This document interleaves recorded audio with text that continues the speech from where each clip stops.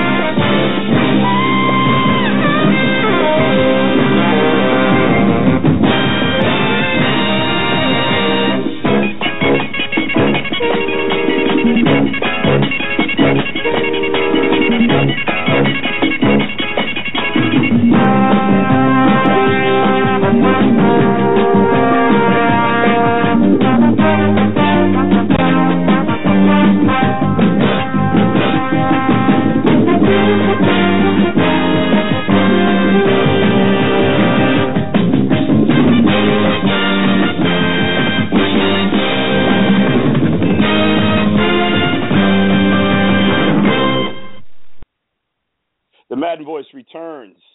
17 weeks of NFL football are completed. The end of the regular season. I have been telling you for 4 months that this will be over before you know it. And guess what? Regular season's over. 20 teams are home.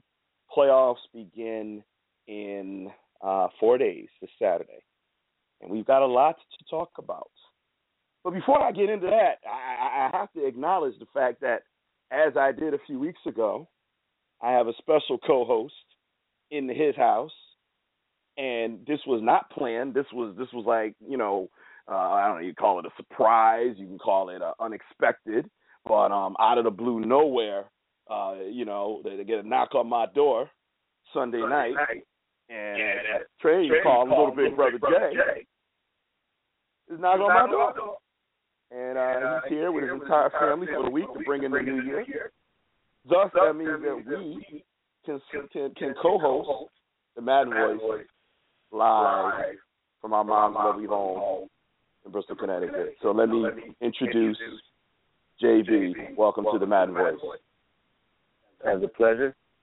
Always a pleasure to be here, especially given the fact this is the last Tuesday for 2014, and being able to do it from the place where Dad resides is extra special, so obviously it is a big time pleasure to be here. Well, it's going to be a great show. And we are looking forward to KStarr joining us momentarily, Dr. Train joining us momentarily, and it's just a lot to talk about. Seedings, we now know who's playing who, what day that they are playing, who hosting what. We know everything now. We've been speculating. We now know, so we can really get into it. But before I do that, just hold on here for a second. And while you do that, it's always good to have my little man Devontae joining us side by side down here. So, Devontae, welcome to the show.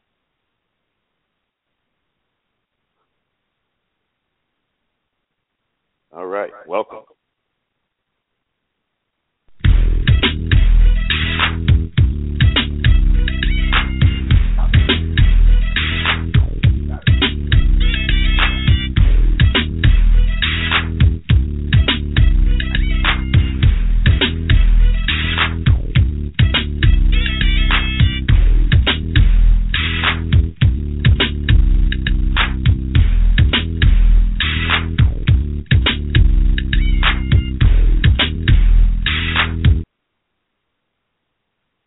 All right, we are back. Had to take care of a little technical difficulty, so hope y'all like that little rap beat. I got all kinds of stuff on here. I got y'all old school Madden Voice people. Check this one out.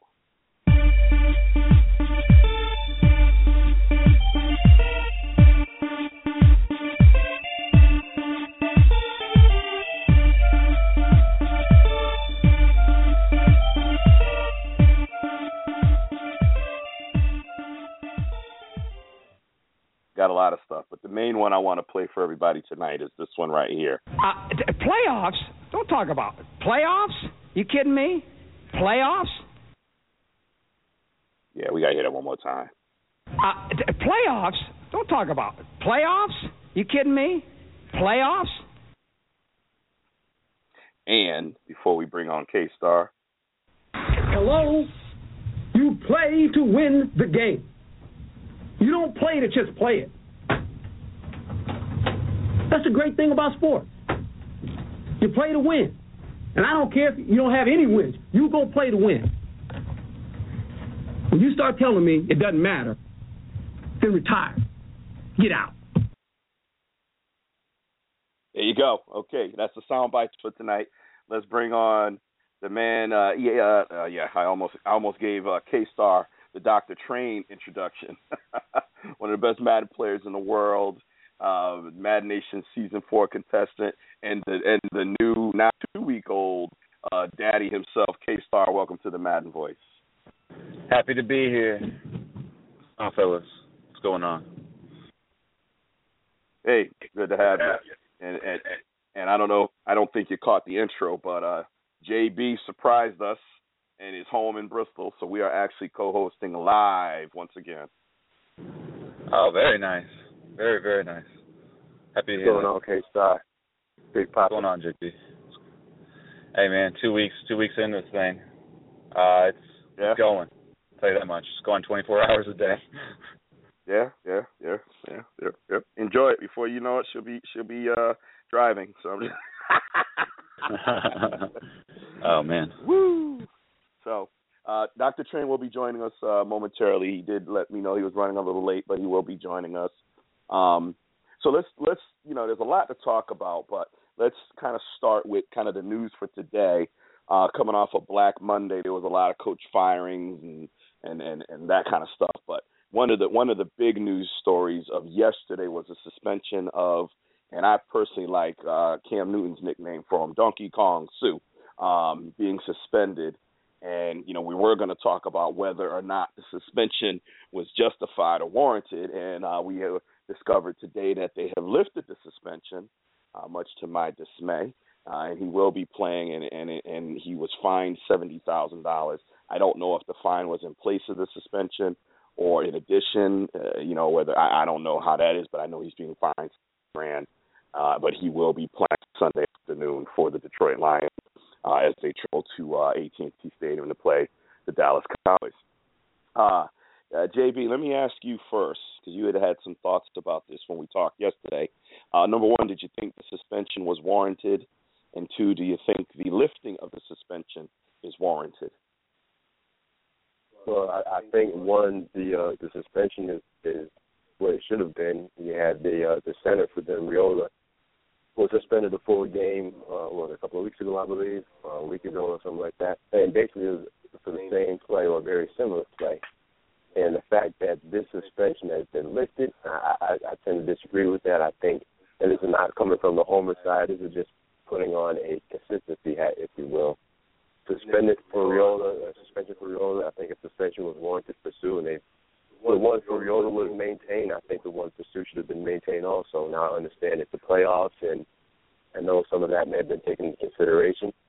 But again, when you're taking a look at the history of Sue and what he's done in the past, that's got to be taken into account, and it should have standed. It should have been a full one-game suspension, and shouldn't have been an appeal whatsoever. It should have been what it was, and that's it.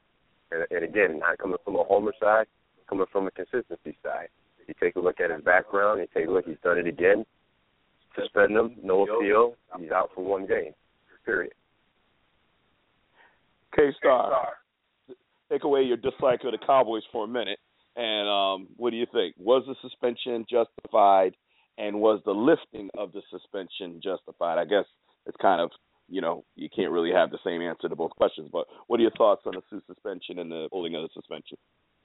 I think history justifies the suspension, but if you're in favor of using the Players Association, then you also have to be in favor of the appeal, and being lifted as far as consistency's sake goes, because that's what they're here for, or that's what they're there for. Look out for the players, and that's exactly what happened for Sue. I didn't read the whole thing. I just, again, know kind of the vague details that the suspension's been lifted, and while I wouldn't call it unfortunate because I have no, stake in that in that race. But I'm happy to see that was lifted just from a fan standpoint of seeing a competitive game. I feel like the Lions without Sue wouldn't have much of a chance. So happy to see it. The suspension itself, I feel, was warranted, but I got to agree with it being lifted as well because, again, Players Association. Well, all right. I don't understand how you can agree that he was suspended and then agree that it was lifted.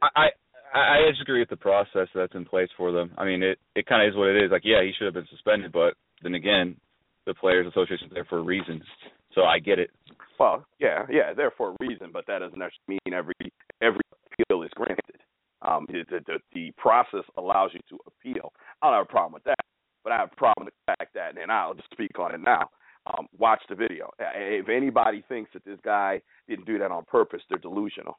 And so the penalty for that is $70,000 because you did it on purpose. When you assessed that it was suspension for a game, you had a similar incident not that long ago, and you suspended somebody.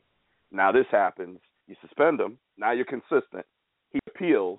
Someone probably whispers playoffs, right? And now all of a sudden you pull a suspension. I don't agree with that. If you didn't suspend him initially and you said fine, I'd live with it. But since you came out initially, Merton Hanks, with a ruling of suspension, and when you watch the video, there's no visual evidence of anything other than an intent to do what he did. Anybody walking and you walk backwards on something that you didn't expect is going to react in a different way than what he did. Anybody, whether it's a little kid, whether it's a grown person, you walk backwards and you hit something you weren't expected, you're gonna jump. You're gonna make some kind of movement. He didn't even flinch, didn't look, and instead took a second step.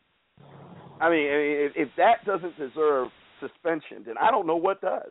I don't know. And if you look at the feet, absolutely, it looks 100% intentional and everything else, and I still think it probably was. But if you actually look at the top half, he doesn't even if you look at the look top down. half, He doesn't you even see look back. TJ. No, I know. I'm saying if you watch the replay from the top up, you actually see TJ Lang holding Sue's jersey back, which actually caused him to fall back take a step back the first time. But yeah, I mean, I agree that he probably took the next step on purpose because obviously he felt something. But that initial step definitely was accidental. You get to see again him being out a bit. He never looked. No, he didn't. Initial accident. Then why didn't he look to see what he was stepping on? It could have been his own teammate if it was an accident. Oh, yeah, I agree. Right? Could have been one of his own people. Could have been a referee. If it was an accident, he didn't even look. So that leads me to believe he knew exactly who he was stepping on, and why that. And again, I don't care if he plays or not. He's a first in the middle. I'm okay with Travis Frederick taking him on. I think we'll be okay. I think it'll be a good battle. So I'm okay with that. Bring him. Go ahead and get Nick Fairley in there too. Bring your best because I feel we got a good chance in this game. So whatever. I'm just saying from a fairness standpoint, I think it's ridiculous. Now, I'm shocked because it's Aaron Rodgers. He's the golden boy. I mean, this is the face of the NFL right now. If you had to pick one person, I think we've seen the transition kind of from, Tom Brady to Peyton Manning to I think Aaron Rodgers, based on age and I think Aaron Rodgers is the face of the NFL right now. And I'm really surprised that usually your golden boy is protected. And I'm really surprised that they overturned the suspension. I'm stunned. I would have never guessed it. I knew he was out. But honestly, I was shocked to see it lifted, the suspension as well. I was like, oh, wow, really? Oh, I if you had bet me, I mean, the only thing I did say to my brother yesterday was a playoff game. They might lift it because of playoff game. That was the only thing. Because this isn't like week 5. This is it. You lose, you go home. And someone probably said, look, find them and let them be at full strength. Don't cripple them for this game. This is playoffs. I tend to think that's the only thing I can think of that would justify it, because his actions don't justify lifting, and they say they don't take into account track record, which I think is ridiculous. Why wouldn't you? That's a lie. And if they don't, they should, honestly, anyway. They absolutely should. They absolutely, without a doubt, should take away should consider track record. Because I mean, this guy's over $400,000 in fines from personal fouls and these type of infractions. And he's a free agent after this year. Yeah. So I don't know. I don't think it's fair, but hey, you know what? I in a way, something in me says, yeah, bring him, because I don't want to hear the haters out there. Yeah, you don't want the excuses. Yeah, I don't want no excuses. Oh, well, we were, you got lucky because Donkey Kong Sue wasn't playing. No, bring him on. I like the Cowboys' chances. But let's talk about let's switch it a little bit now. Let's talk about your Steelers. And I got to say, KStarr, you and I disagree on a lot of things, and I'm sure we're going to disagree on a lot of things tonight. But the one thing I will say is your Steelers are looking really good. I mean, it is, to me, it is like I'm looking at the Cowboys in the AFC. They look as dangerous and as scary of a team to play as my Cowboys in the NFC. They really look like the team that nobody should want to play. I gotta tell you, I watched the game against Cincinnati for that purpose. I said, let me sit here, watch these boys, watch KStarr's boys, and I sat there focused, really watching things that I don't normally watch, that I watch from my team, that I don't really watch with other teams. And I really put on my head coach classes. I watched execution. I watched intensity. I got to tell you, man, your boys are playing. Your boys are playing some football. I can't dog you right now. Your boys are playing some football. So there's your one compliment for tonight. You may not get any more, but there's your. But I got to ask you, what's the latest on Bell? I'm hearing mixed stories. Hyperextension of the knee. What's the latest on him? First of all, I appreciate it. I think the comparison is a good one to the Cowboys. They actually are kind of like the Cowboys of the AFC. The defense has gotten better. And, obviously we both have two fantastic trios. As far as Le'Veon Bell goes, the latest, again, it's a mixed bag. You hear that he has a chance to play. Tomlin himself did not rule him out. But I think the signing of Ben Tate suggests it's likely Bell will be out, because let me tell you something. Ben Tate, he's a good runner, but what the hell? The guy's going to have a few days just to swallow his playbook. So, I don't think you would sign a player this late into it without, there being some trepidation and some caution and expecting him not to play. But we'll see. I personally hope that he sits. I say that now, but you look at some players who come back too soon from injury, RG3 particularly stands out to me, and, damaging their careers. And that's actually something what Tomlin said, was that they're not going to rush him back if he has a chance to severely hurt or to make the injury worse and compound the injury further. So it sucks, man. It really sucks. Let me tell you, it was a very scary moment Sunday night when that happened anyway. Here's the question, though. You said you kind of hope he sits because you're looking at longevity. You're looking at his career, and I understand that part of it. But you guys got a playoff game. You got a playoff game against a division rival. And you're right. You're bringing in Ben Tate, which I think was a smart move. He was probably the best free agent out there that you could get. Still, I think he still got some gas in his tank, frankly. Yeah, me too. So I think it was a good move. It's an insurance policy. If Bell can't play, you've got a guy that's had some very productive games in his career in that division as well. He played for Cleveland and whatnot. But do you think, let's be honest now, take your homer hat off for a second. How does not having Bell affect your chances, Saturday? Well, it affects them dramatically, unfortunately for us. Le'Veon Bell is arguably the top back in the league, and him and DeMarco Murray have been doing their thing this year. And the thing about Bell is, what he brings to Steelers is he brings the safety down in the box, and he's such a threat, especially in the passing game. And as good a runner Ben Tate is, and even if the team believes in Josh Harris, it's going to take a committee to try and replicate Bell's production. Still, I'm not confident in that will happen. The only thing I will say that's hopeful is that at least the Steelers are playing one of the worst secondaries in the league. So I think they're going to have to lean on Ben, like they have really all year, to lead the passing attack. But one of the best weapons in the league is gone for us, and that's crippling. But I like the matchup at least. Considering the situation, the opponent, I don't mind with it being the case, but I'm definitely worried about still Saturday regardless, because, again, Le'Veon Bell's loss is massive if he's not going to play. So he's the team MVP. Let me ask you this. as a Steeler fan, how do you feel about the fact that LeGarrette Blount is gone, and that, could have been? I mean, this right here, I think you would have felt a lot better if you had Blount as your backup ready to play Saturday versus a Ben Tate coming in, and who's now? Ben Tate would probably be your third. Who's your second back? Who's your backup now, Bell? Josh Harris, and he's played just very few snaps this season. Okay, so I mean, and you got to tell me, because I know there was some locker room stuff, and I know that there was some other stuff. So looking back on it, do you still support the decision for Blount to be gone, or do you wish Blount was there now? I support Blount being gone only if we actually had filled Blount's shoes with a Ben Tate a few weeks earlier. I don't know why we waited so long. So, gotcha. It's listen, I mean, when you lose LeGarrette Blount, you're losing a really good running back still, and we didn't do anything to try to replace it. We just said, let's go ahead with what we got and hope we don't get anyone injured. Well, guess what? Now we have someone injured, and now we have to rush Ben Tate into the playbook and hope that he can, make some plays for us on Saturday if Le'Veon doesn't play. So, not very smart. JB, put on your Mike Tomlin hat.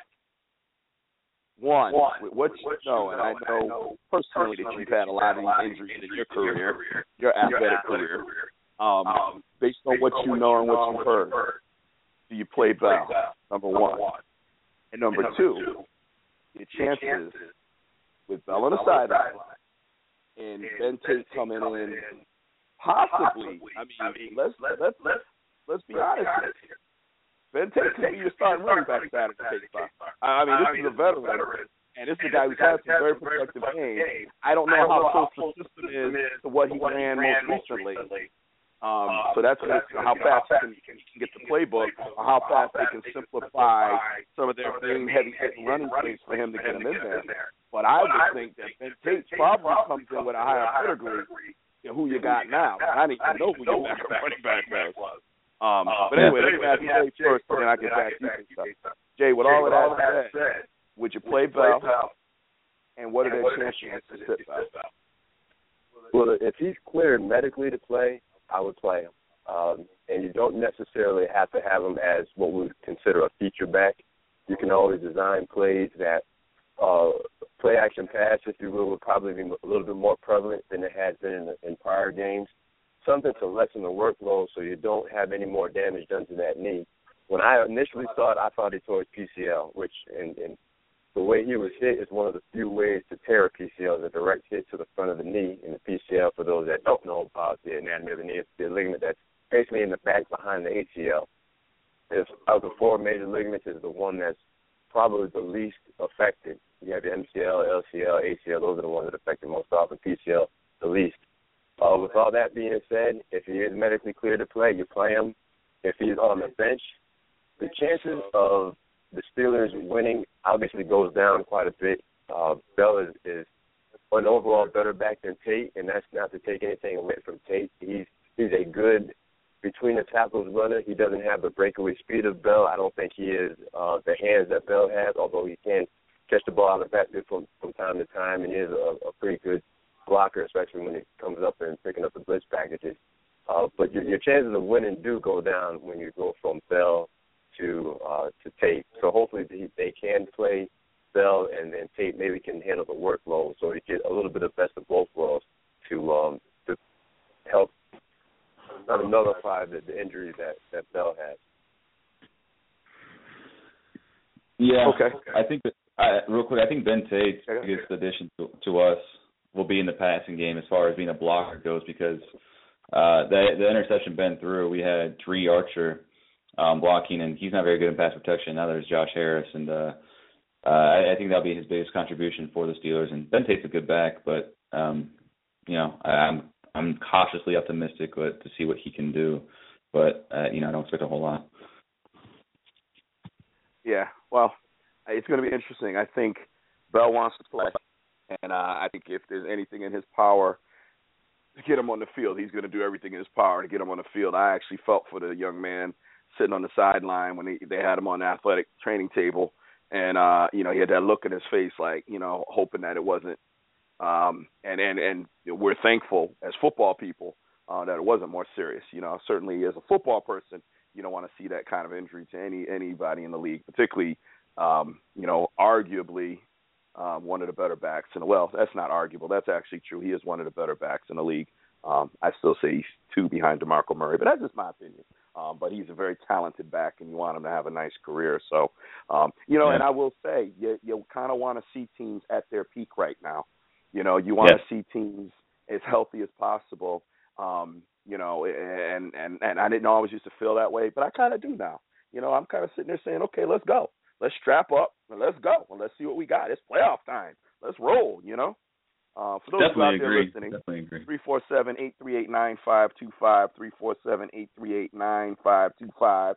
Facebook is facebook.com/The Madden Voice, and Twitter is @The Madden Voice. And you can catch us on any of those forms of social media. And, if you like the show, tell a friend. If you don't like the show, well, then I guess too bad. Anyway, all right. So I was kind of hoping that Dr. Train would have joined us by now, but he hasn't. So we're gonna keep going. And all right, let's talk MVP.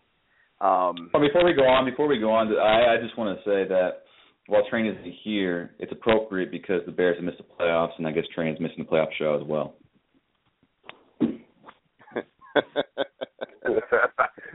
Yeah, that's cold. That's cold. And of course, when he comes on, we're gonna tell him you said that, and then you're gonna have to deal with Train. That's all I'm saying. So, all right, let's talk MVP, and let's start with you, KStarr, because I'm very curious. Your vote. If the regular season's over, this is it. We've played all the games. It's done. And who would you pick as your NFL MVP? Well, I would love to put my homer hat on and say either Big Ben or Le'Veon Bell, but I think the Steelers have too many candidates. Peyton Manning, this isn't his year for MVP, finally. And for me, it leaves a few viable candidates. It leaves DeMarco Murray for me. I know you have a different opinion on that. It leaves Tom Brady and it leaves Aaron Rodgers. And I'm going to have to lean on Rodgers only because I feel like the pieces around Rodgers aren't as strong as the others. And the seeding in which Aaron Rodgers led the Packers to this season, which was the number 2 seed in the NFC. He had a tremendous year. And, the defense definitely improved. But at the beginning of the year, it was pretty bad. Everyone was running all over that defense. They're trying to find their way. And they eventually moved Clay Matthews to middle linebacker. But all in all, again, Aaron Rodgers led that team to where it was this season. Had a terrific year. 38 touchdowns, 5 interceptions. That's absolutely absurd. So I got to give it to Aaron Rodgers this season. Okay. Aaron Rodgers. 1 vote for Aaron Rodgers. JB, who is your NFL MVP? All right, call me a homer, but I'm going with Romo, and it was Rodgers and Romo. And the first thing I thought of was, what happens when you take out those two and you put in the backups? And I think with Matt Flynn being a formidable backup in Green Bay, and then we've already seen what Whedon can do with the Cowboys, I think one can easily say that the Packers would have a better chance at winning a football game with Flynn than they would with Whedon. You take a look at what Romo's done just in the month of December, going 4-0, when in previous years, December would be the antagonistic month, if you will, where you would see the Cowboys still fall and fail to get into the playoffs. But because of the performance of Romo and what he's been able to do with that team down the stretch, I would give him the edge simply because of that. I think he is the most valuable player out there when you take a look at what he brings to the table. Okay, we got 1 vote for Romo and 1 vote for Rodgers. So first, I'm gonna tell you who's gonna win, and I'm gonna tell you who's gonna win. Aaron Rodgers will win MVP. Period. He's gonna win. He's a face of the NFL. He's gonna win MVP. And if he doesn't, I will be stunned. Let me first say why it is not DeMarco Murray.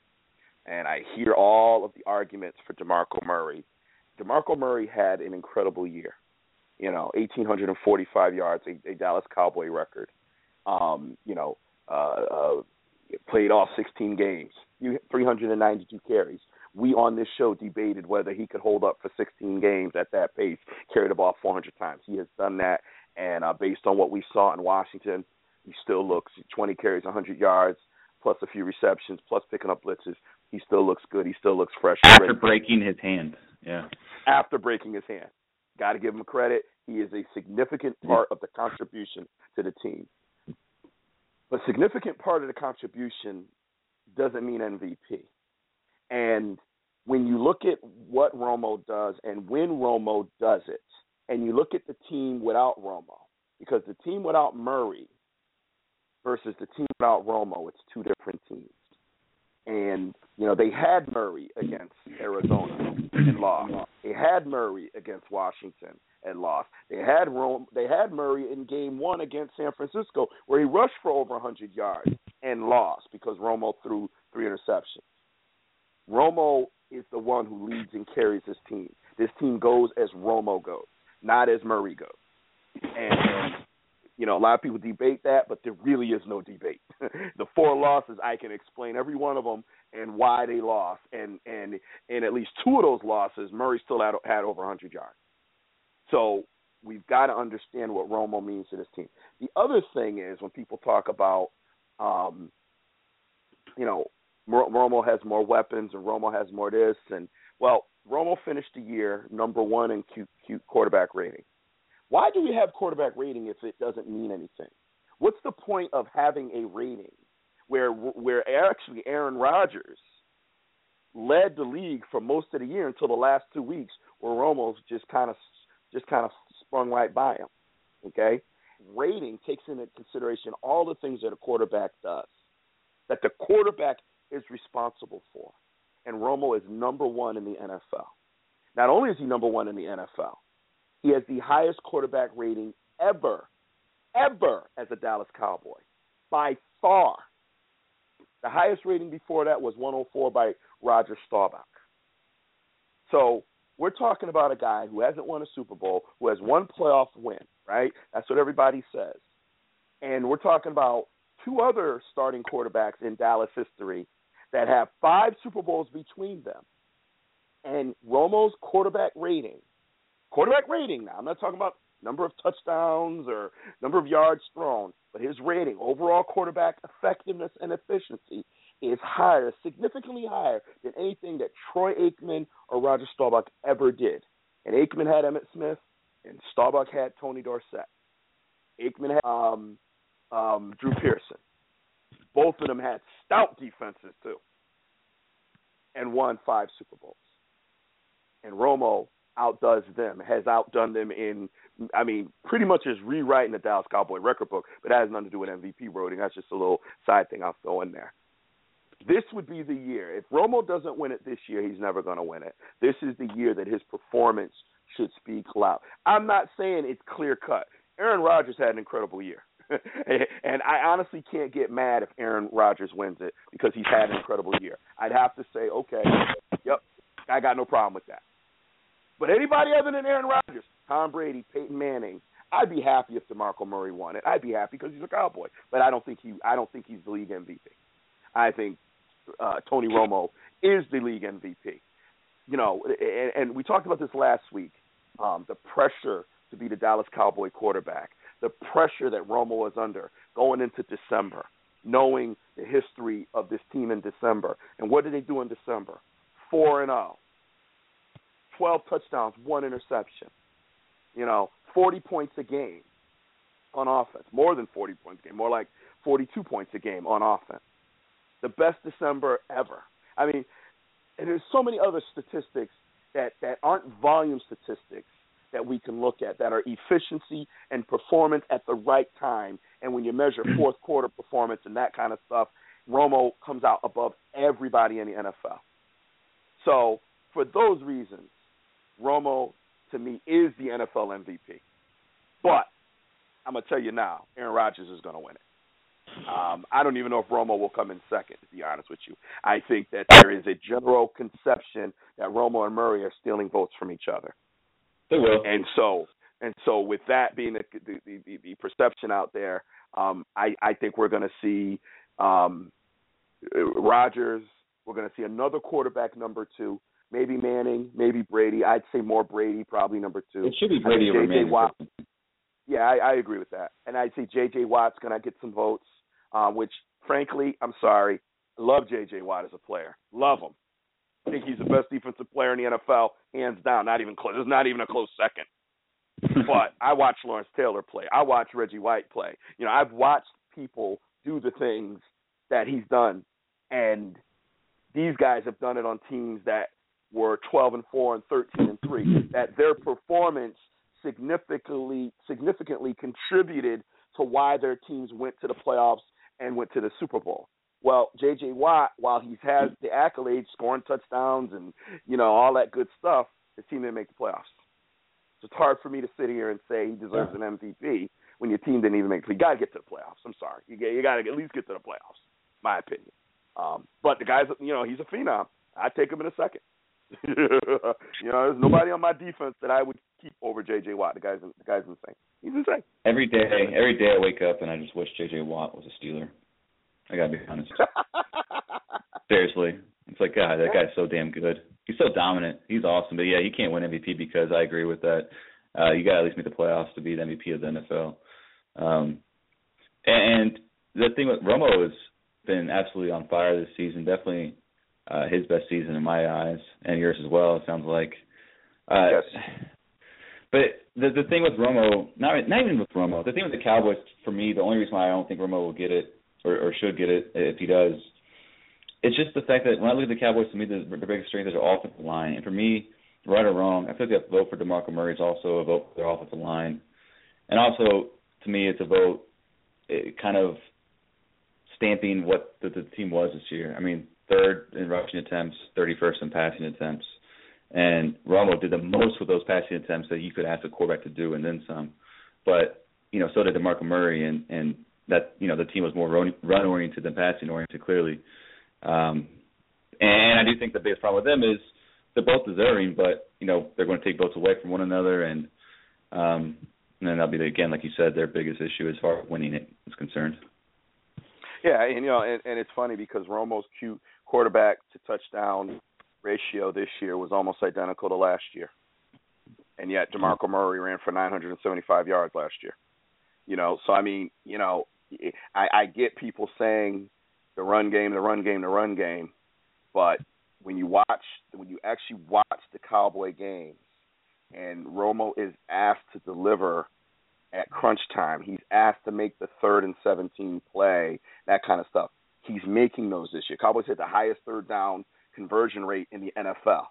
That's not DeMarco Murray. That's Tony Romo. You know, it's stats like that have me saying he's the league MVP, even though he's not going to win. Aaron Rodgers is going to win.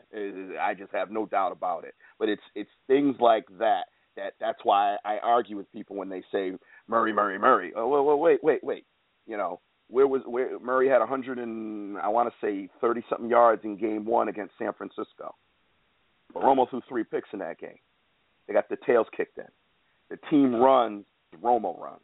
It doesn't. Murray is an incredible year. Best as a Cowboy running back. I'm taking anything away from it. One of the best years ever, quite frankly, for a running back in my eyes. Not taking anything away from it. Not taking anything away from his performance. Not saying he doesn't deserve consideration.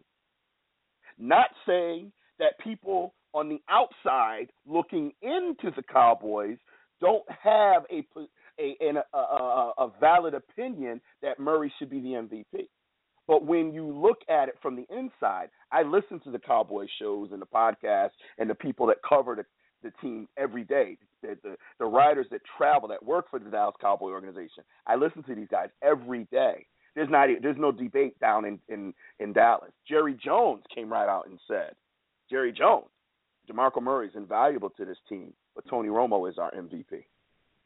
I mean, you know, and now why would the owner say that? I mean, both of them are his players. Both money he invested. Well, right, but look at it this way. Wouldn't it be better to say they're both our MVPs? Wouldn't he say something more politically correct, like, you know? I think he should have said that because you can't really argue that either. But the reason he said it is because it's the truth. Because everybody in Dallas knows this. This is no secret to the Dallas Cowboy organization. This is no secret to the people that really follow the team from the inside and know what's going on. Romo is the team.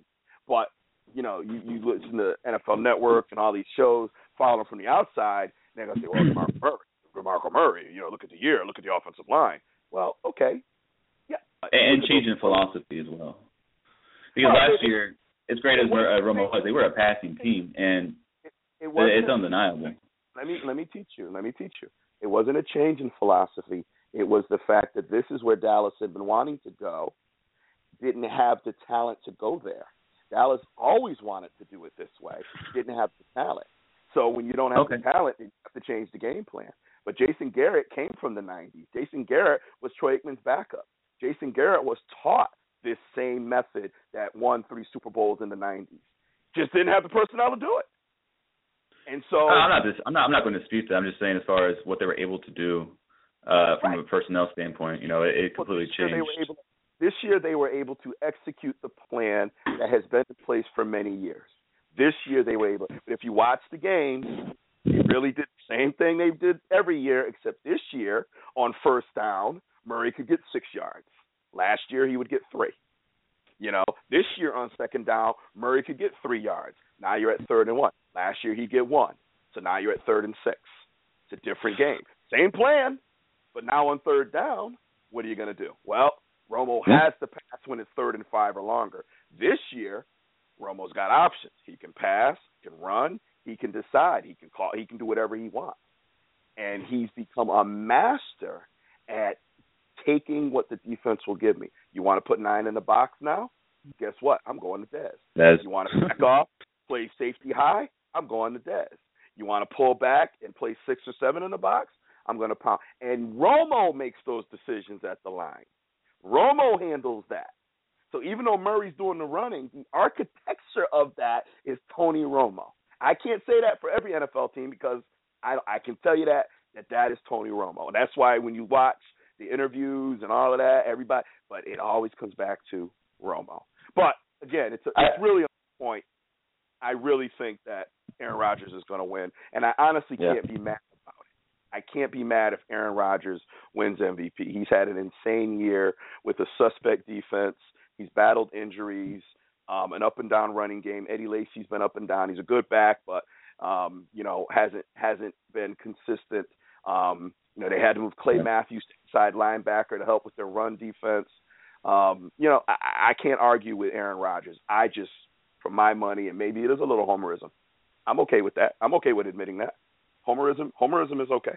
I just looked at the switchboard. I don't know how long he's been there, but my apologies. But let me bring on our other co-host, and this is the ESPN winner. This is the man with the philosophy. The doctor is in the house, probably dancing a little jig now that they done cleaned house over in Chicago. Dr. Train, welcome to the Madden Voice. What's up, fellas? Sorry for my tardiness, man. It's okay, brother. It's okay. Life happens. Glad to have you. Train. Going on? Yeah, I've listened to quite a bit of the conversation, about a good 5 minutes or more. It sounded like you guys were discussing MVP. Who's your MVP? If you had one vote, just to recap, me and JB agree on Romo. KStarr has Rodgers, and who's your MVP? It's so easy to pick quarterbacks, man, when it comes to MVP. But for me, the one player that stand out and help to make a difference for their team between this year and last year, for me, it would have to be DeMarco Murray. Yep. That's just it for me. At least you're predictable. Huh? At least you're predictable. Hey, of course, I stay consistent, man. Hey, one thing I did say, to me, voting for DeMarco Murray is also like a vote for that offensive line. To me, the biggest strength of the Cowboys, and with everything they do, has been the offensive line for me. So I mean, it's 5 offensive linemen, sometimes 6. Then you got the tight end, so you can't really pull one out of there. So then the next best thing is definitely the running back. And I heard everything that you said, T.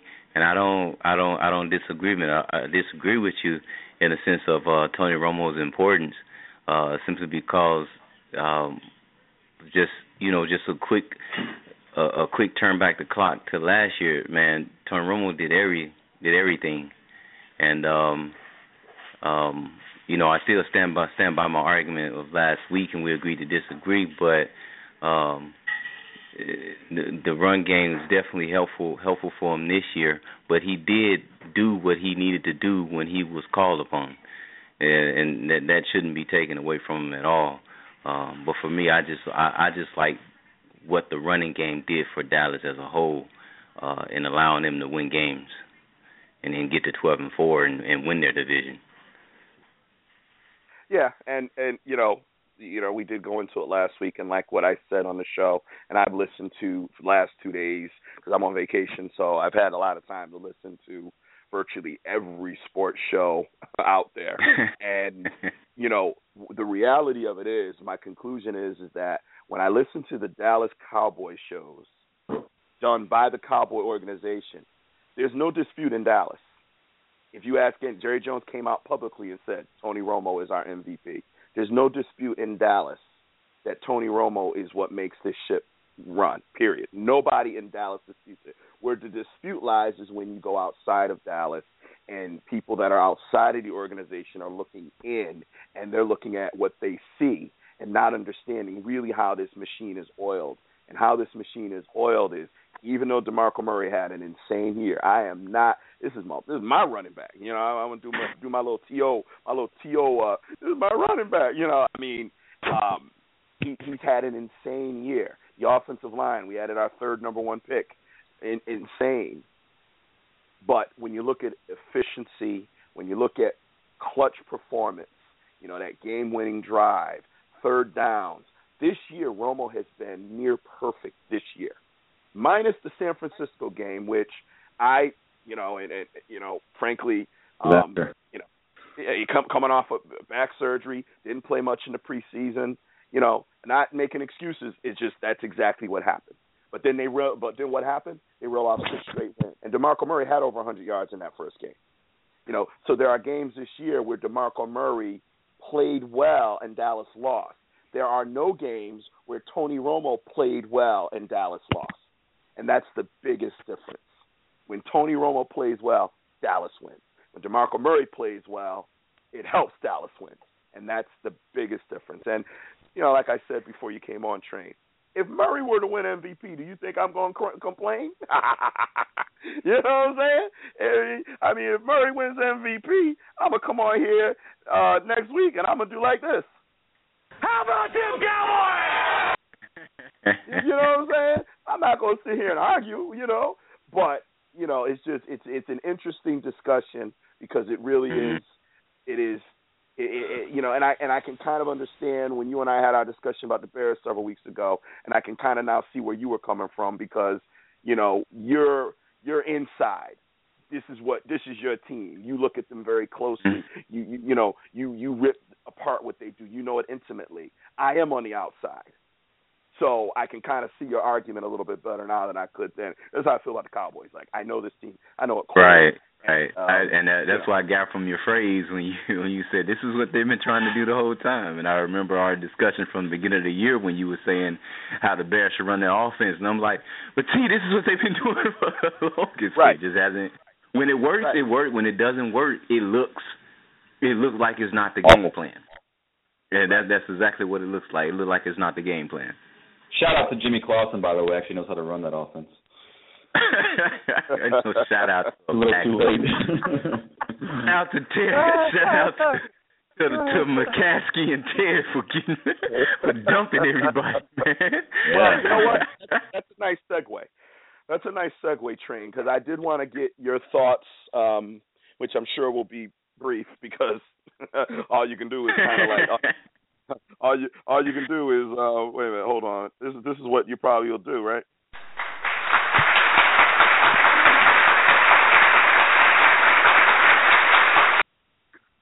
Your GM gone. Your defensive coordinator is still employed, but I guess it's more likely gone. Yeah, I was going to say that could be based on who they hire.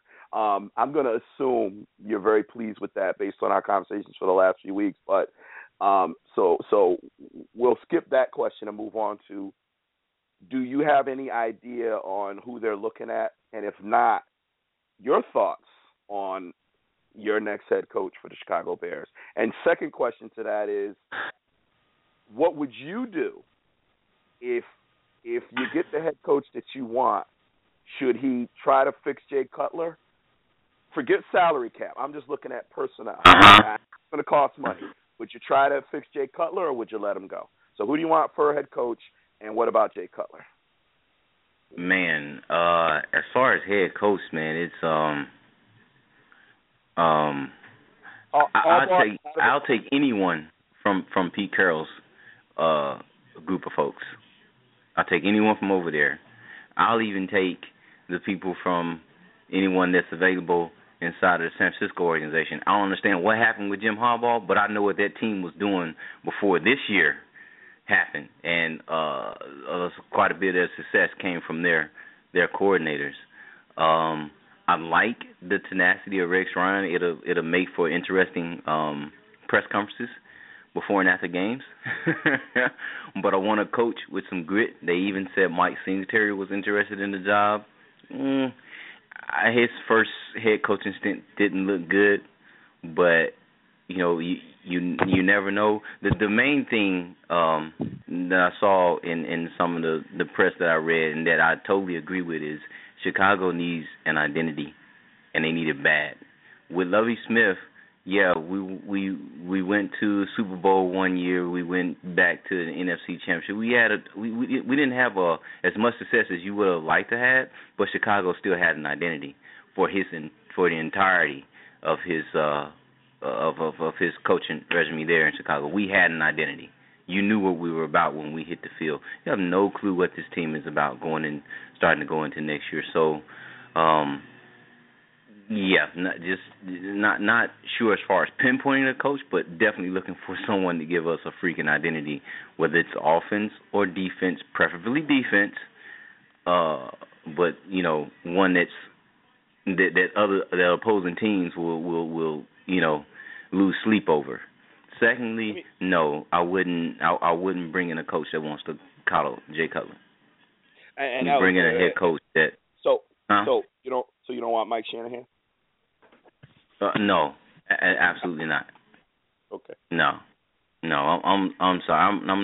I'm done with Colin Jay Cutler. We always talk about how closely we follow our teams. I follow this dude. I was excited when Chicago got him because I knew what potential we had, and no one can argue with Jay Cutler's potential. Why? Because people have seen it. You've seen this guy's arm. You've seen this guy's ability to make plays.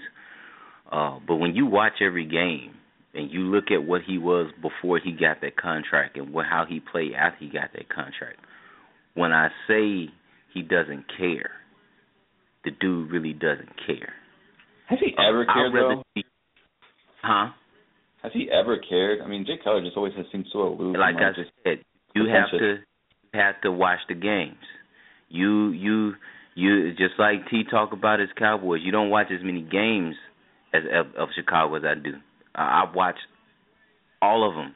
And before his contract, when you go, I'm not talking about him caring when you get to the sideline and everyone's watching him on the sideline, the camera constantly staring at him. He has this poker look on his face. That's not what I'm talking about.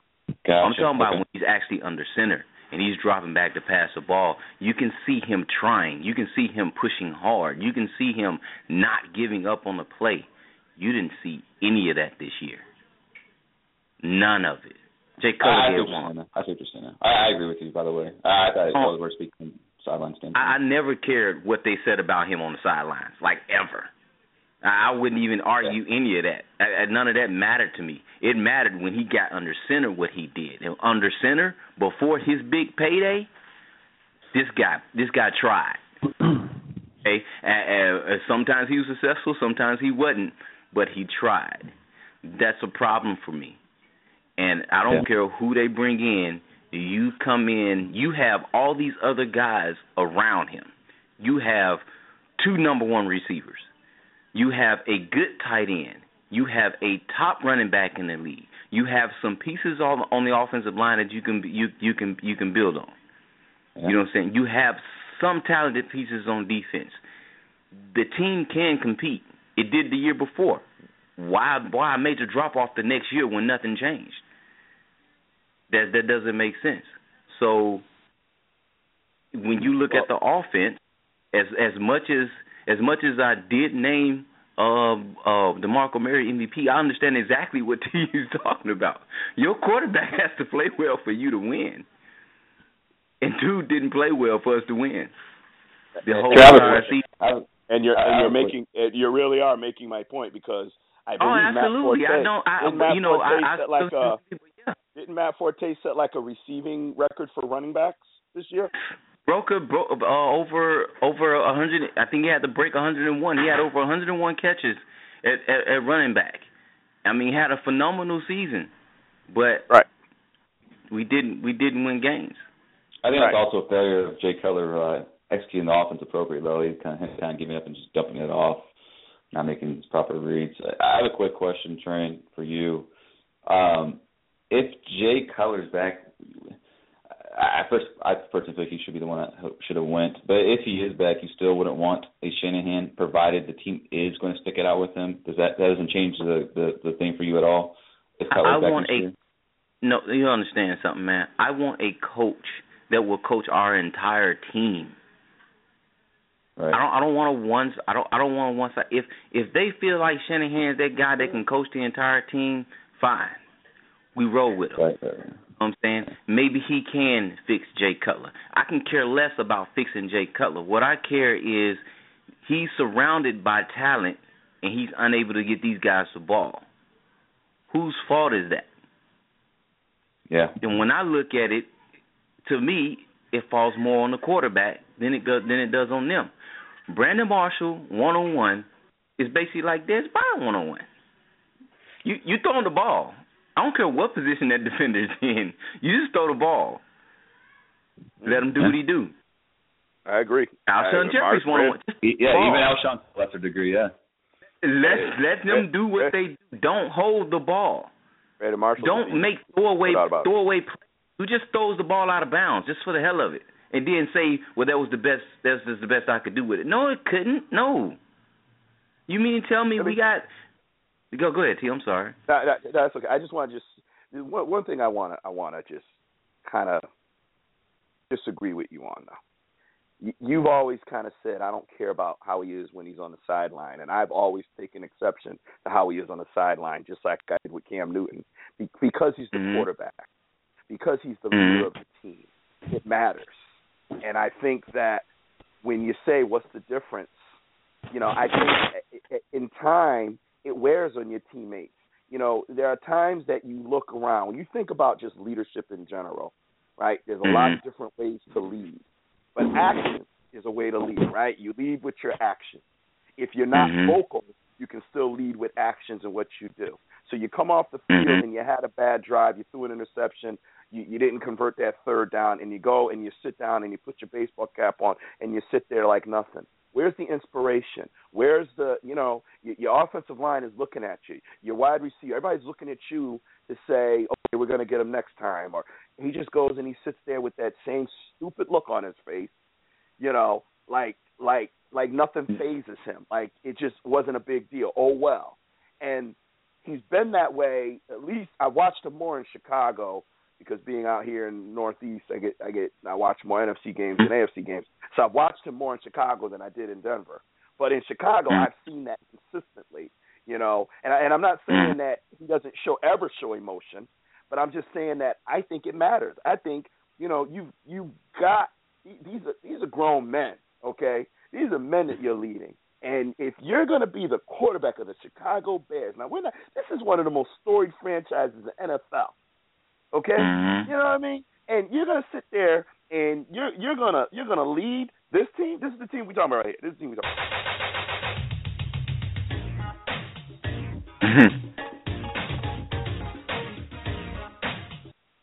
All right, that's all I can give you because you can't even make playoffs, so I can't give you more. But anyway, my point is you got Jim McMahon, for anything you can say about Jim McMahon, right? The Roselle shirt and all that stuff. That guy was a leader. Okay, that guy was a leader on that team. You know what I mean? And and Walter Payton was a leader, quiet leader, but he was a leader, right? You don't have that with Jay Cutler. And I think that's a problem too. Along with everything else that you've identified, I think that is a huge problem that he doesn't understand. I mean, when you look at that team now and you say who's the leader on that team, I bet you the first person that comes to mind is Brandon Marshall. Mhm. And why is that? There he is. Because he's the one on the sideline pumping everybody up. He's the one in the post-game interview. Well, we're going to have to work hard. He's the one saying all the things that Jay Cutler need to be saying. Here's what I say to that, T. I don't necessarily disagree with what you're saying as far as what a leader should be. The only thing I say is last year when he did it and he went to the sideline and he put on that baseball cap and he looked like he didn't care, when he came in the next play, we went downfield for a score. Mm-hmm. That was the biggest difference. Even though it didn't show on the sideline, it showed on the field. This year, it transpired on the field. Mm-hmm. It was like he still had on the baseball cap instead of his helmet. So right. I don't disagree with what you're saying, but I saw the play on the field, and when you see the play on the field, better than your attitude on the sideline, you can almost live with that when your team is winning games. You can almost live with it. Yeah, you want it to be better, but, hey, sometimes you get what you get. But when it's like it is this year, yeah. But I think when you're looking at long term, I think, you lose the sideline. You still got the motivation on the field, but you lose the sideline motivation, and then next you lose the on-field motivation. Now you got nothing. You know what I mean? And yet everyone else is still fighting, and it looks like he's not. And that's just. But you know what we had in the previous years that balanced that, right? We had Brian Urlacher. Well, yeah, that's true. Yeah, we had those guys on defense: Brian Urlacher, Lance Briggs, Charles Tillman. That balanced all of that. So players never. I mean, when the defense would come off with a turnover, it was like, dude, go get it. We just shortened the field for you. You got 20 yards to go. Go do it. Matter of fact, the next time we'll score for you. So when you have that, you have the balance. When you lose that, when we lost that leadership on defense, man, where was it turned to? Everything was turned towards the offense. Trey, that's really what leads to the point of, that Urlacher's not coming back. It's not like he had a season-ending injury. He retired, and everybody knew he retired. Who's going to fill that void? That was his perfect opportunity, him being Cutler, to step up and fill that void. And I'm not saying he has to be demonstrative and flamboyant. He can still maintain the same style of personality, but just be more forceful in stepping up front to the plate, claiming his team instead of having someone anointed to him. I think that's the biggest difference here when you see with other teams. You see like a Peyton Manning or Aaron Rodgers. These folks, they go ahead and they take the leadership. They take that responsibility. And Cutler had that same opportunity going into a year where he signed the big money. Urlacher is no longer there. There is a bit of a void in leadership. Prime time to take it, and he never really did take it. And personally, for me, that's the problem that I have is when you know there's a void in leadership and you don't assume it, and you're the quarterback of a storied franchise and you just got a big paycheck, you should take that automatically. Yeah, I mean that coupled with his play, I'm definitely looking for someone to come in and just bring in their own thing. Bring in I do not expect him to be the only talented quarterback or potentially talented quarterback sitting on our roster come next season. I expect whoever comes in to bring in a quarterback with him. They have to, because as everybody was talking, I like to listen and then do my research as everybody's talking. And I happen to go back and take a look at all 16 games this year. And you think about the talent of Forte, you think about the talent of Brandon Marshall, you think about the talent of Alshon Jeffrey. This team was only able to muster up at most 28 points in any given game this year. And from what I see, they did that twice. One in a win against San Francisco week 2, one in a loss against the Cowboys in week 14. And you talk about all that offensive power that they can put on display at any given time, and they can only muster 28 points at the most. Exactly. You think about it, all the talent in the world on offense. You've got Forte who can run, catch, he can do it all. He is a complete back if there ever was one. You've got Alshon Jeffrey, a beast, and he's young. It's not like he's been around 10, 15 years. He's in it, I think it's going to be his 4th year now coming up. You got Brandon Marshall, and all you can do is 28 points. That goes to the head coach, offensive coordinator, and the quarterback. Now, the head coach is gone. Offensive coordinator should be getting pretty nervous, like a long-tailed cat in a room full of rocking chairs. The head coach was the offensive coordinator. He's the guy who called the plays. In our situation. 2 down. Yeah. That's 2 down, 1 to go.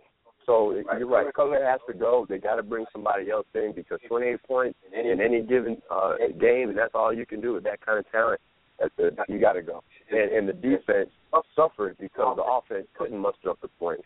And I was going to make the point about the Cowboys, but we kind of switched gears. But the fact that the running game of the Cowboys was able to keep the defense off the field certainly helped quite a bit, and also Roman's execution helped the defense stay off the field. You needed that same thing that happened in Chicago. Their defense was suspect. You don't call the right play. You don't sustain drives. You keep your offense on the field a short amount of time. Your defense has to go out there and get pummeled every week. And my last point to let you know that our team had hit rock bottom. You know, through all our games we played this season, I mean, we even got 50 points put up on us twice. But the game that told the story for Chicago was the New Orleans game. Out of all the teams in the NFL this season, New Orleans was at the bottom of the barrel as far as teams being able to move the ball and score on them. We were the only team that they played this season that couldn't do that.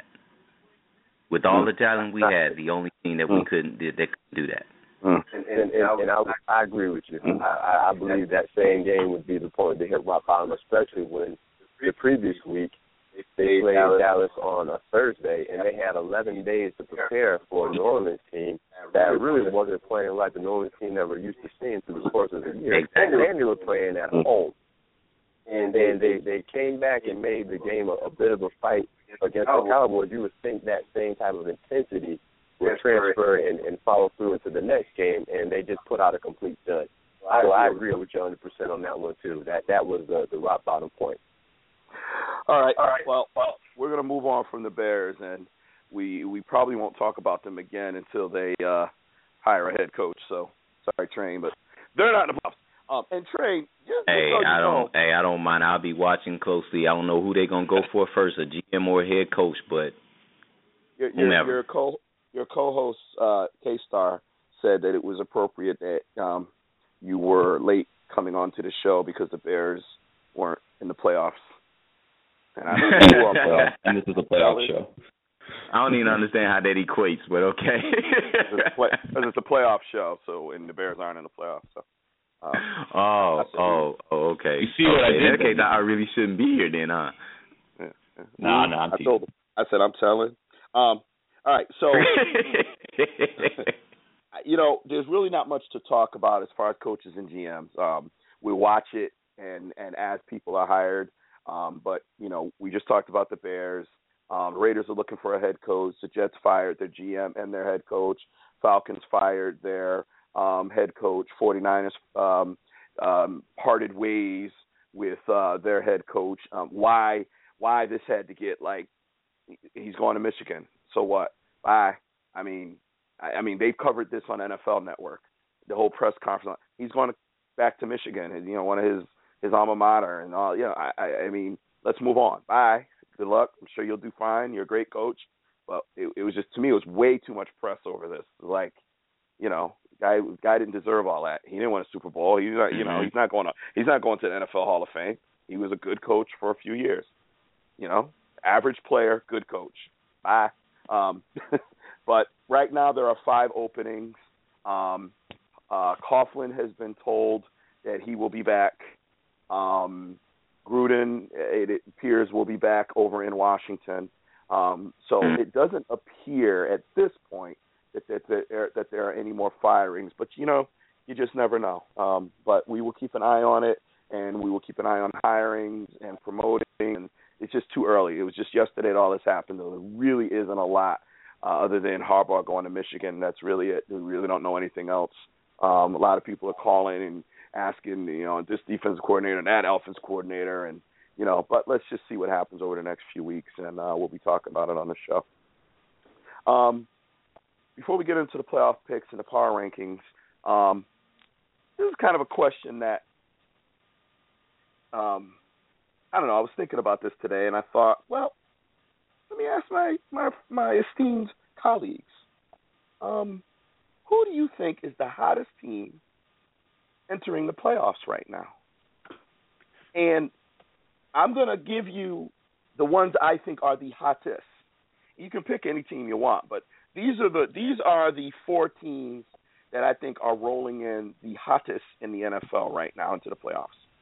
The Steelers, the Seahawks, the Panthers, and the Dallas Cowboys. I think those are the 4 hottest teams rolling into the playoffs right now. So I'm going to start with JB, because JP isn't here, but JB is here. And Train, I don't know if you know this, but JB actually surprised us all with a visit home, so we are actually co-hosting live again. Oh, no wonder I hear the double voice. Yes. Got it. 2 for the price of 1, baby. Yeah, it's about awesome, 4 feet apart with a little cocktail and just doing what we do. But I'll start with JB, and you don't have to pick one of those 4 teams, but I figured I'd give you guys something to think about. But if you had to pick a team and say who's going in on a roll, the kind of the hottest team right now, who do you think? No, I'm glad you chose those 4 because those are the same 4 that I was thinking about. And quite frankly, I think the Seahawks are the ones that are the hottest team right now. 6 in a row. They're peaking. They're playing well at home and on the road. The defense is looking a lot like it did last year. Marshawn Lynch is showing beast mode, and Wilson looks to be a more, polished quarterback, if you will. He seems to be making better decisions than he had in the past, and that's astonishing because he was making very good decisions because they're the reigning Super Bowl champs. I think they're the hottest team, not the scariest, but I will say they're the hottest team right now. Okay. Dr. Train. Man, the 4 you mentioned were pretty good. Actually, my mind does fall within that 4. Maybe a bit to your surprise, but if I had to pick a team, and I'm kind of making direct comparison to how they finished this year versus last year, I kind of like Dallas, man. I have a lot of familiarity with Rod Marinelli. He's taking advantage of the fact that the offense is able to control the ball, and the defense has gotten better as the season has progressed. And the fact that you win games the way the way Dallas won down the stretch in December, I think that's huge going into the playoffs. And you don't have no bye week to slow you down. It's like straight to the next game. Let's keep it going. I mean, bye week can be good or bad depending on the team, but the fact that you have no bye week slows you down. I know it can help, but at the same time, it's momentum. It's momentum moving forward, And with the gritty team like Detroit coming into the house, and Dallas being able to, finally get that anchor of winning at home. Yeah, I like Dallas going in as far as the hottest team. All right. KStarr, who do you think is the hottest team rolling into the playoffs? I don't know why you phrased the question in that tone, but it's the Seahawks, it's the Cowboys and Steelers. The Cowboys and Steelers have won 7 of their last 9, and then the Seahawks are still like the best team in the NFL right now defensively, and they're back to their Super Bowl swag that they had last season. I'm sorry. Can you find KStarr for me, please? I don't think I actually got a non-homer answer from him. Wow, that's amazing. Hottest team? He did not say the Steelers. Well, the real KStarr, please stand up. No. I said the Seahawks, Cowboys, and the Steelers. Chill. You gotta pick one, man. Pick one. This is 3. I'll pick the Seahawks then. Okay. All right. Okay. Wow. I think any four of these teams, my homerism would say the Cowboys, but I think I would pick them because they played a December where they normally, over the last few years, have just fallen flat, and they were 4-0 in December, 40 points a game. I mean, it was an insane December. But that said, I'm going to tell you, I got to lean towards the Panthers. Panthers scared the bejesus out of me right now. Cam, I said this when it happened. I said it when it happened before he even got on the field. Now everybody's saying it. Really, it irritates me when we on the Madden Voice originate stuff that one of us four will originate, like Train's Four Horsemen. Then I hear it on First Take. It's annoying when we originate something here and then I hear it on mainstream TV and we don't get credited. But I said before he played one game, I said, and you guys will vouch for me, I said, I saw his interview. And, oh, my God, that is a different guy when he interviewed after that car accident. And if that's who he's going to be, it could be the best thing that ever happened to him. And guess what? He is back to the Cam Newton of his rookie year. He's got a pep in his step. He's happy to be playing football. He's playing well. And, I mean, they went into Atlanta and just annihilated the Falcons in their stadium. It wasn't even a game. It was just pathetic. So while I would vote for the Cowboys based on their history, and then this December was just insane. And I even let me see. I even found something that what did I do with it? I have it here. Oh, okay, here it is. Oh no, that's not it. Never mind. I thought it was the December. I had a slide that had the Cowboys December stats. I still think they are, but I got to tell you, the Panthers scare me. The Panthers are going to beat the Cardinals. We're going to talk about that in a minute. And then they're going to go to Seattle, and I don't know. I know Seattle's hot. I know Seattle's on a roll, but I don't think anyone in Carolina is going to care. I don't think there's going to be any fear out of them boys. Cam Newton crawled out of a truck that he said I should have died. Do you think he's afraid to go to Seattle and play the Seahawks? Ah! What did Bernie Mac say?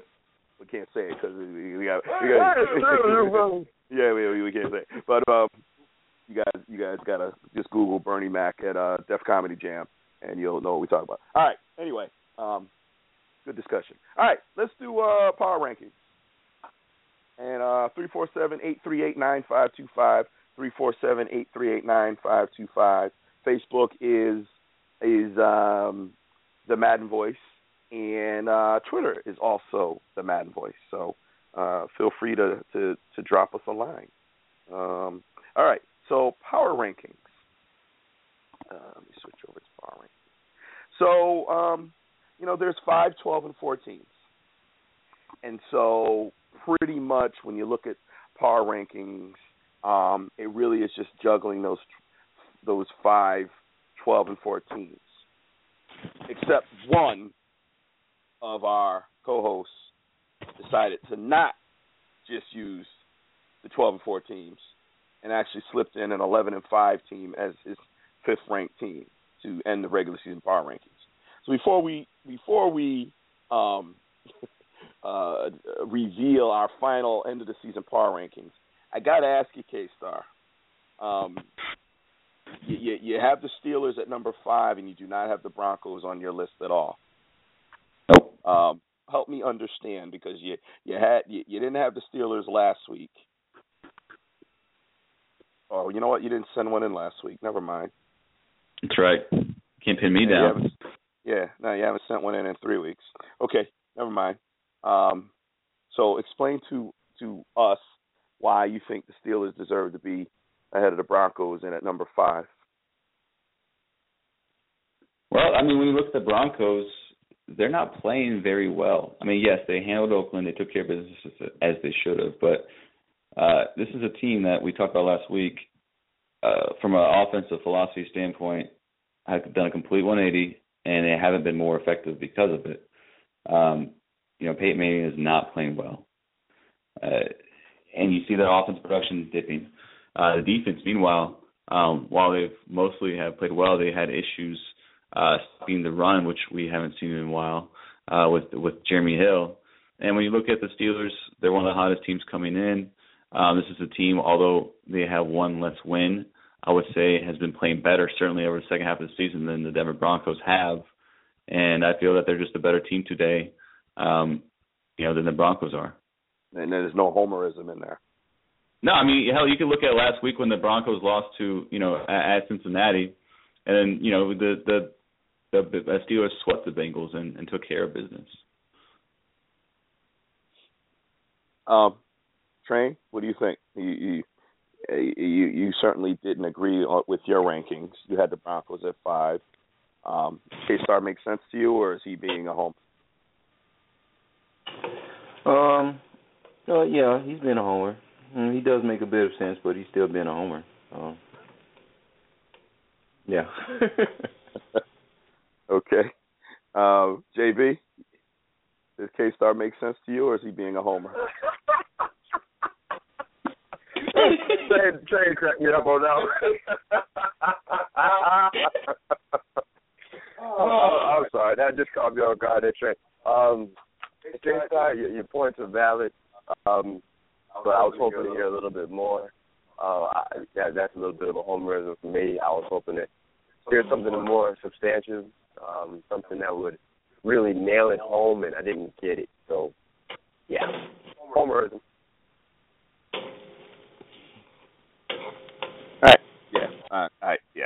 It's you're being a homer. It's not even really much to discuss. You're being a homer. All right. And your Steelers, that was the only vote the Steelers got, so they will not be in a final power ranking. Sorry. But the final end of the season power rankings, and this will be the last power rankings we do. And our number 5 team, which actually sat at number 1 for a while this year, the Denver Broncos at number 5. Actually, all of these teams have held the number 1 position at least for 1 week this year. Broncos at number 5, the Green Bay Packers at number 4, the Dallas Cowboys finished the regular season as the number 3 ranked team by the Madden Voice and show up on our rankings either 2 or 3 depending on who you ask. So very solid finish of the year for the Cowboys. Seattle Seahawks at number 2, and New England Patriots end the season at number 1. Now, the vote between Seattle, New England, and Dallas was very close. When you look at how we do the points here, Seattle and New England each had 16 points. Dallas had 14. The reason New England will finish ahead is because New England was number 1 last week. So a tie will go to whoever was in first place. Not going to dethrone the first place team to a tie. So New England was first place last week, so they finished the regular season first place. Seattle is in second place, and the Cowboys right on their heels, third place with 10 points or 10 votes. So good stuff. Great. How do I say? Great power rankings, and we'll do it again next year, starting week 5 or 6, something like that. But good power rankings. All right. I didn't. Case Train, do you have the picks? I have them. I just have to take you a second to get to them. Do you have them or not? Yeah, I have them. Okay. Train? Yeah. Yes, I do have them. Sorry. All right. Go ahead and go through our picks from last week. All right. Tallying up our final Pick 6 extravaganza. Well, I do it from the bottom up for the final score, but for last week 17, Train comes in at 2-5. Couldn't make my last push to get on top. Almost every team I chose lost. T in at 5-2. Little big brother J at 6-1, and congratulations to KStarr, 7-0. Perfect. That's like the best weekly we've had all season. I had to pick it up after last week. I didn't get some of my picks in, and it was crunch time. Next time you learn, get your picks in. So, for our total of the for the season, Train comes in at the bottom, 59-43. Liberty Brother J and T tied at 66-36. E-Base. And KStarr wins it all. Yeah. +2, 68-34. Now, congratulations. Now, let me pause you on the congratulations. Is there a reason why we're going to stop and not continue this through the playoffs? Or are you just saying the playoffs will be like? I already won this twice, as far as I'm concerned. I just playoffs will be separate. I was going to treat it like a March Madness point system. Oh, you're just coming up with your own little. You ain't tell nobody nothing. You're just creating stuff. Not when I said January Madness, you was like, yeah, January Madness. So I was like, oh, okay, maybe when not. When did you say that? When did you say January Madness? I said it at the end of the last show. You said, oh, yeah, January Madness. I think you were just agreeing with the term, not necessarily with maybe the thoughts I had in my head, but. All right. Let's talk. I mean, all I know is that at some point early on in the season, I was told that there was dirt being thrown on me, and now all of a sudden I'm jumped up to only 2 games behind the leader. Mute him. Yeah, crickets. All I heard from that one. I will back on our other pick'ems that we did. That some people dropped out during the season and stopped making their picks, but several of us did continue to throughout the year. And I know I did. There were 18 of us signed up, and not all 18 picked all 16 weeks, but I did. Pimmer did. JB did. There's a handful of others that I know picked, and I will toot my own horn that I finished the regular season number 1 on that pick'em. But that's going to continue too. That's going to continue through wild card and divisional and all that. So I think we should try to do something similar, but we can talk about it offline. But good job, KStarr. Good. Appreciate it. There's a reason why we have you here on the show. I do want to say real quick, I want to pat my own back on one pick in particular last week, was the Chiefs-Chargers. I actually re-listened to the show because I thought I went 7-0, but I wanted to confirm it, being the competitor that I am. But one thing I had to say was I brought up Justin Houston's name, and I felt like he was going to pressure Rivers all day, and this dude had like 4 sacks. He was just absolute animal, and so I was kind of proud of that pick. Good pick. Yeah, I didn't see that one coming. Good pick. All right, let's look at the playoff games. Here we are. Playoff time is here. 2015 is here. New Year's is, we are 25 and a half hours away from starting 2015, and we can celebrate 2015 with 4 playoffs. Every one of these games, these are good games. There's no gimmies here. There's no clear-cut favorites in any of these games, if you ask me. So nice wild card weekend. I got to tell you, if you're a football fan, I mean, you better go get your wings and get your refreshments, get your brewskis and whatever, and get ready because, I've said it for 4 months. It's over. 20 of you no longer can watch your team. You got to wait now till next year. But at least you still have football to watch, so you better enjoy it because we're only about 5 or 6 weeks, and then it's over. Then it's done. So get it while you can. First game is Saturday, 4:30 on ESPN. The Arizona Cardinals, who some thought were in lock as a number 1 seed. A few weeks ago, we were hearing that. And they are 11-5, and they are traveling to Carolina to play the 7-8-1 Carolina Panthers. And we've had a lot of debate on seeding and what should the NFL do in the future with situations like this. But we do know what's going to happen is this team won the division. They are getting a home game against a team that a few weeks ago was the number 1 seed in the NFL. It's amazing how things change in the last month. That said, let me start with KStarr on this one. Who do you got and why? I have the Panthers.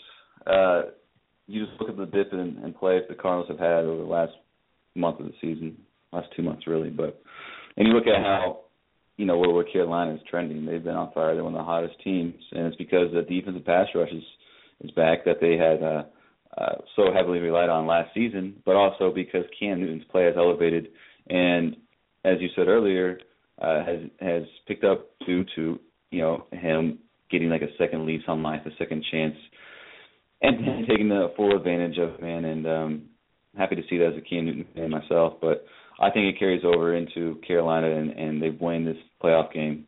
So I pick the Panthers. All right. Dr. Train. Man, to put it simply, dude, Arizona just don't have enough. Panthers are hot, but that quarterback position, it doesn't have to be. It doesn't necessarily have to be the best player on your team, but it's got to be it's got to be a good player, and that Arizona don't have it.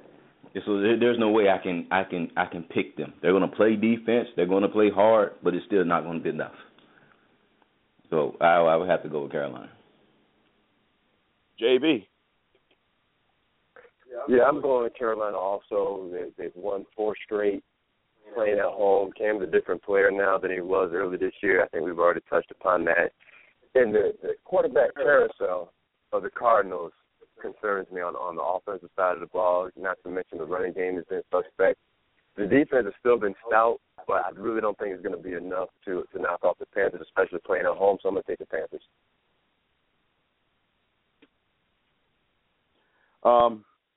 It's unanimous. Panthers. And let me say something about Arizona. I think the hype over Arians is just at its hype. I think his approach was flawed this year. I think when you come out to a team and you say you don't want anyone dressing in your locker room in February, I think it's too much pressure. I don't think you worry about February and September. I don't think, when Carson Palmer went down and they asked him about Drew Stanton, his response was, we could win a Super Bowl with Drew Stanton. It's too much pressure. You as a head coach, you have not been there yet. I don't know that there's anyone on your team, and we'd have to go through the roster, but nobody on that team, let me see, maybe Fitzgerald might be maybe the only one that played in a Super Bowl. The bulk of your team hasn't been there yet. So it felt to me like it was too much pressure. People commended him, and I'm sitting there saying, no, you don't talk Super Bowl. You talk, we're going to win this week. We're going to compete this week. You don't look ahead, and I think it imploded down the stretch. Now, I will agree, it didn't hurt. It didn't help that they lost Carson Palmer, but he didn't stop. I saw him in interviews a couple of weeks ago, and he was asked about, Super Bowl's here. Do you want to be the first team to play a Super Bowl in your stadium? He said, well, that's the plan. No, too much pressure. Not worrying about the Super Bowl right now. We're going to let that. We're worrying about, just like Bill Belichick. Let's give Bill Belichick some credit. You interview Bill when Brady had that bad game, and it came on, and they were asking, and of course they asked, do you think you need to evaluate the quarterback position? And Belichick just looked at the guy and laughed. Really? And then the next thing was, they started talking about, and he said, we're getting ready for, I don't know who they were playing next, but whoever they were playing next. Maybe it was Kansas City or no, they just lost Kansas City. I don't remember who the game was. He's like, we're moving on to Denver. And no matter what question he was asked, we're just getting ready for Denver. We're just getting ready for Denver. So they're getting ready. It was Cincinnati. Thank you. I appreciate that, Train. Yes, we're getting ready for Cincinnati. We're just getting ready, and people made fun of him and made a joke about it, right? But you know what? He was right. He was right. Bruce Arians, man, dude, I'm sorry, bro. I don't dislike you. I do like your down-to-earth nature of coaching, but you missed that one right here. I think part of the reason your team imploded, definitely the quarterback issue, there's no doubt about it, but I also think it was pressure. And I think we're going to see the end of their demise. That's this weekend. I think Carolina is playing with house money. They got nothing to lose. They're playing loose. They're playing relaxed. Ron Rivera not that long ago was on the hot seat, and I think he secured his job. Especially you come in and get a playoff win against Arizona. Oh yeah, he'll be back next year. Cam's looking good. Jonathan Stewart, I mean, but it's sad for Arizona because it would have been interesting with that defense what they might have been able to do with a decent quarterback, but not the case. But anyway, let's go to KStarr first.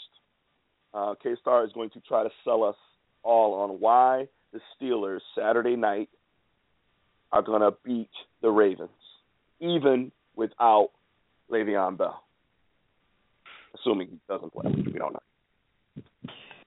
Right. Well, Pittsburgh's at home, 7-1 at home this year, including a 6-touchdown drought over the Ravens earlier in the season. The Steelers led the league in passing this season in yardage, and the Ravens 32nd in pass defense. So the favor still falls in Pittsburgh as far as strengths go for teams, what they do well. Pittsburgh passes the ball well. Ravens secondary not defending it well. And while Le'Veon Bell's injury, I'm just assuming he's not playing major in this matchup, it isn't as significant as it would be against a Denver or New England and so on and so forth. And for that reason, with Pittsburgh at home with Big Ben versus Flacco, they've never beaten Pittsburgh in the playoffs. And I think that continues again, especially with the defensive play elevating and how ineffective Flacco was last game at Pittsburgh. I think that will continue as well. I like Big Ben and the Steelers to hold it down. And no one can still cover Antonio Brown, by the way, especially no one in that secondary. Okay, JB? Yeah, I'm going to have to go with the Steelers, too. I was taking a look back at the schedule to see if they had actually swept them because it's difficult to beat a team 3 straight times in one given season, and I thought that they had split. So Steelers at home have been pretty tough. They are on a roll, even with Bell probably being out. I'm still going to give them the edge in this game, so I'm going to go to Steelers. Dr. Train. Well, my pick has conditions. I would like to pick the Steelers. Not picking the Steelers without Le'Veon Bell, though. Sorry. It just doesn't seem smart. So, if Le'Veon Bell plays, I like the Steelers. If he doesn't play, I like the Ravens. Wow. Now, the Train's not asking me, but I'm curious your thoughts on that pick against your team, KStarr. If Bell sits, Train's saying, I'm getting all the names confused. Train is saying he's going to go with the Ravens if Bell sits. What are your thoughts? Well, Train finished last this season in picks, and quite frankly, it was because he kept picking against the Steelers. So I'm okay with that. Keep it up. So you truly believe that your Steelers can beat the Ravens, who did beat the brakes off you one time this season? You guys returned the favor on this season without Le'Veon Bell. Yes, because the Steelers still have one of the best passing games in the league, and the Ravens still have one of the worst secondaries, and we're at home. Wow. Okay, so much for Le'Veon Bell ever winning MVP. He's not that important. Okay. I want to go that far. I want to ever hear you say Le'Veon Bell for MVP because it's evident that he is not that important. That's not at all what I'm saying, but it is what you're saying. You're saying matchup arguably contingent, and that is it. And you can that's running back in the league about 4 weeks ago, 3 weeks ago, 2 weeks ago, according to you, is not important in a home playoff game against your division rival. Wow. I never said he wasn't important. Wow. But based off, you're changing the narrative, and that's adorable. And you can win without, to say you can win without him. In this matchup, this matchup, this is the worst secondary trend. This is the worst secondary in the league. This is the worst secondary in the league. Yes. Because of the matchup, and that is it. Yes, we can. It's going to be tough. We're not going to score it as much as we did last time. Certainly, Ben's not going to throw 6 touchdowns because they're not going to be able to. They're not going to drop a safety down the box. It's going to make things more difficult. But the Steelers, given how much of a passing team they are and how successful they've still been, they can get it done. Was brought in to try to help you guys. Ben Tate. He hasn't done a and, thing. and that does help too. Ben Tate's a good player still. He hasn't done a thing. I'm not sure how much he'll play. Yeah. You've been better off keeping LeGarrette Blount, who you dismissed just because he had Bell smoking weed. But whatever. Let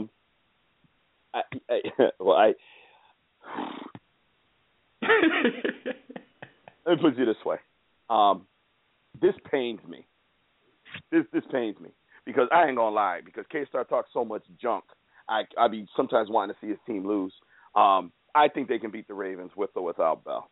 I think they're playing high of a level, and I think they have a savvy head coach and a savvy quarterback. And what do I always say when it comes down to it? If you take Bell off that team, it kind of makes them, to me, they're pretty close, right? So with Bell, I think it's clearly you got to go with the Steelers at home with Bell. You take Bell out, now it's kind of wow. But it's more 50-50. I like what's that? It's more of a coin flip now without Bell. That's definitely true. That's what I'm saying. But I definitely like Big Ben over Flacco any day of the week. That's not even a discussion. And I think the head coaches kind of cancel each other out. I think they're both great coaches.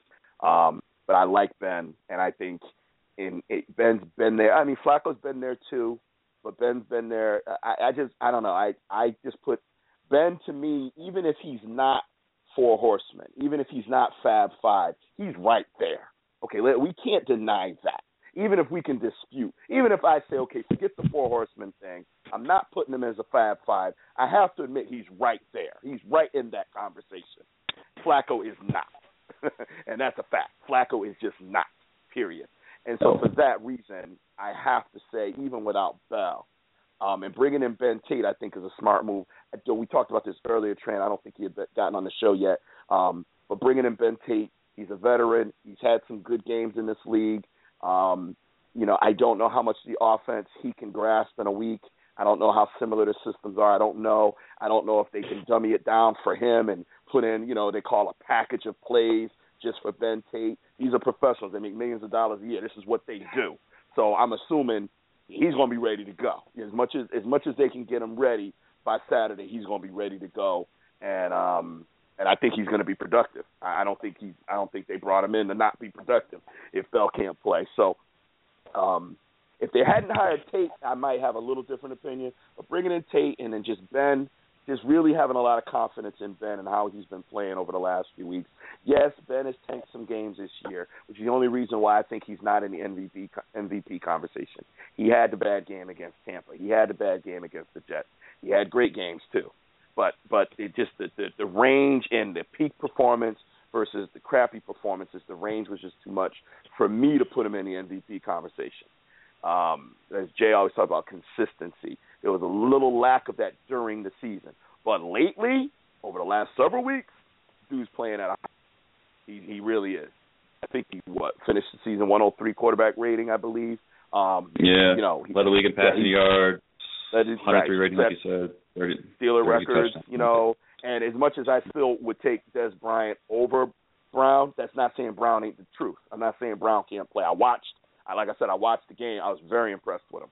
Very impressed with him. I got to tell you, I was more impressed with him than I thought I would be. I was like, wow, this dude is shifty. Wow, this dude, that one play where it was almost the play he was run up the sideline, and he did a juke on one defender. They got him the ball, and then he just did his little sidestep, made the second guy miss, and he was gone.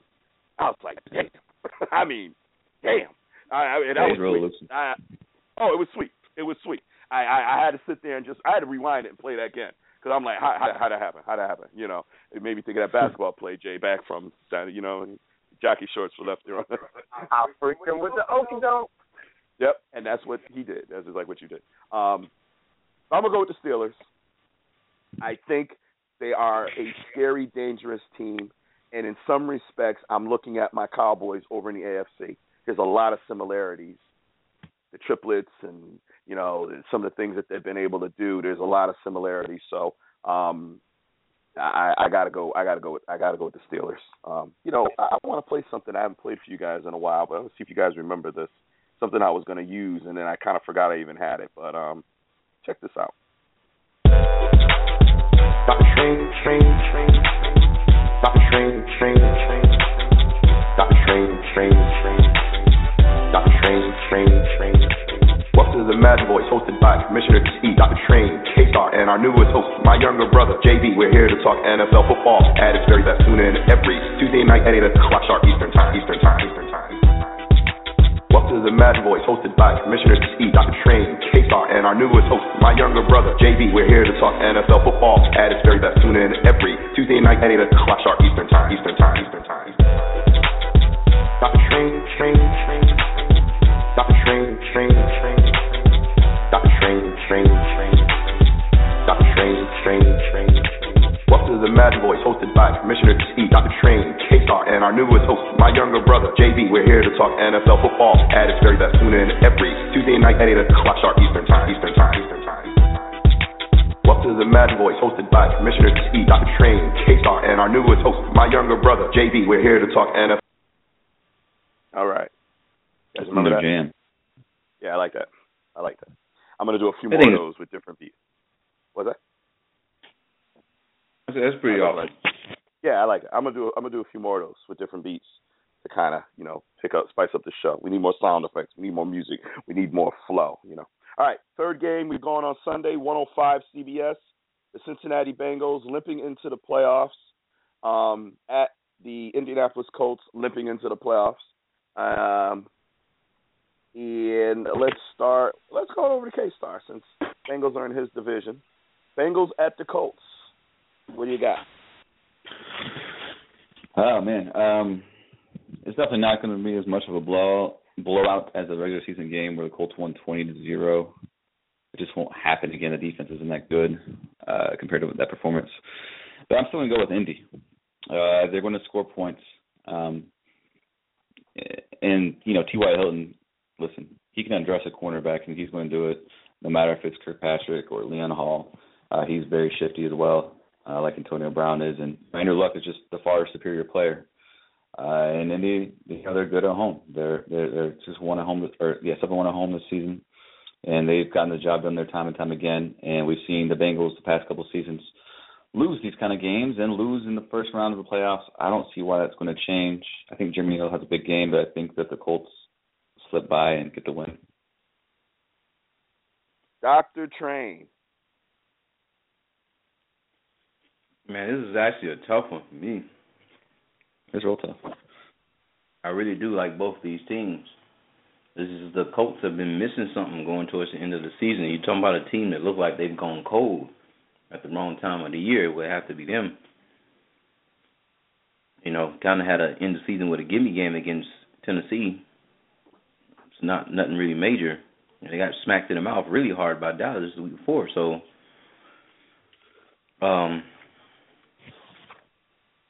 I'm gonna pick the Bengals to get over the hump on the road against the Colts. I think this is the first year that they actually win a playoff game. Now, can you explain to the listeners what hump you're speaking of? The hump of consistently making to the playoffs, but not winning a playoff game. That solidifies you as a true playoff team. I mean, they've won the divisions a couple of years there, and then still they failed to just get over that hump with Marvin Lewis as head coach. And I think this year they get over that hump and they win a playoff game and advance to the next round. Marvin Lewis has exactly 0 wins as the head coach of the Cincinnati Bengals in the playoffs. 12 years. 0. JB. I'm going to make that another year 0 wins because I'm going to take the Colts, and I really think that Reggie Wayne's going to have a big game in this one. Don't ask me why, just a gut feeling. I think that the Bengals are going to probably obviously focus their efforts on controlling T.Y. Hilton, which is going to leave Reggie Wayne in one-on-one coverage, and even at age 36, he can still be very effective. So I'm going to take the Colts in this one. I'm really torn on this one because I see both sides. I think both are the better team, but the Bengals they're kind of schizophrenic. They showed me one team against Denver, and they showed me a team against Pittsburgh, and I think there's a reason that Marvin Lewis has never won as a head coach of the Cincinnati Bengals in the playoffs. There's a reason. And who do you want? Andy Dalton or Andrew Luck? I gotta go with Luck. And I definitely would go. I can't remember what the head coach Colts name. What's his name? Pagano. Chuck Pagano. I like Pagano, frankly, over. I got to go with the Colts at home. Wouldn't surprise me if the Bengals finally get over the hump, but I got to pick the Colts. I got to. All right. This was about KStarr when he said there's a reason why train was again. That's funny. All right. Last but not least, the Detroit Lions coming into AT&T Stadium to play the Dallas Cowboys. Let's start with Dr. Trey.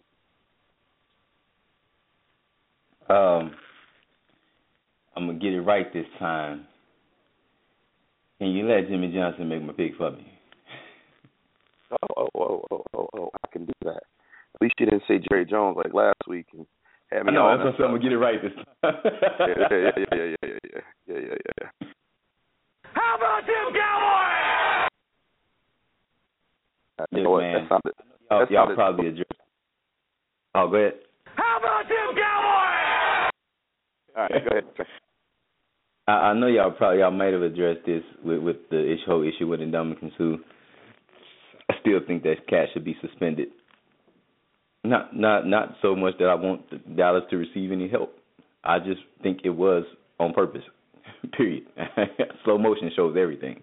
It's amazing how. Huh? Can you not hear me? Yeah.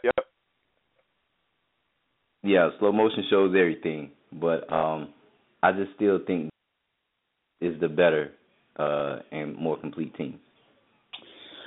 Gotta go with Dallas.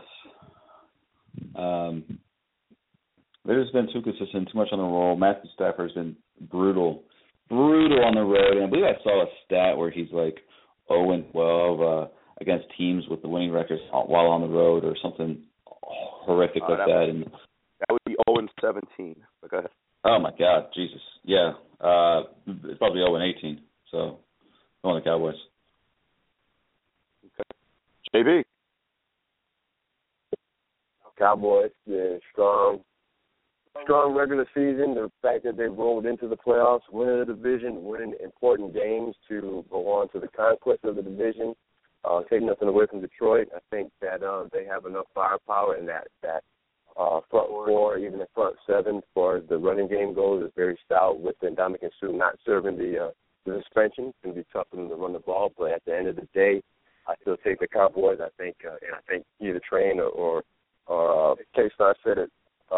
They're a more complete team, and I completely agree with that. So I'm going to take the Cowboys. Follow them so closely. They're not confident. They're confident. They're not full of themselves, but they are hungry. They know they have a golden opportunity to make some noise this year. They know that on any given day they have enough talent to beat anybody in the NFL. One of the consensus teams in the NFL is the Seahawks, and Dallas went into Seattle to beat them. I get it. Bobby Wagner, Cam Chancellor didn't play, but we didn't have Sean Lee or DeMarcus Ware. So I mean, what do you want to do? You go and you play with who you got. We went into their stadium, and nobody else was able to do that this year, even with those players having this game. So I think Dallas has a lot of confidence, but they're not overconfident. I mean, when they won the division, he did a speech in the locker room. Congratulate everybody, good job, blah, blah, blah. And he said, listen, and they all had on their NFC East champion hats. He said, I want you to wear your hats till midnight. And then at midnight, I want you to give it to somebody you love because we have our sights on something bigger. And that's been his message all season long. Not going to dwell on it. We won, great, and tomorrow it's back to work. Period. Back to work. And people criticize him, feel really good. And the message has been delivered, and this team is grounded. And you guys already know it's well documented how I feel about the Lions. I feel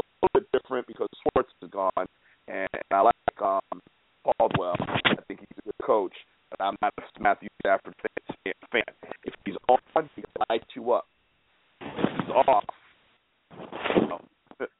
game over. You know what I mean? Game over if he's off. So I'm going with the Cowboys, and I feel pretty good about that. So, just in case y'all didn't hear me. It's wait a minute, where'd it go? How about them Cowboys? All right.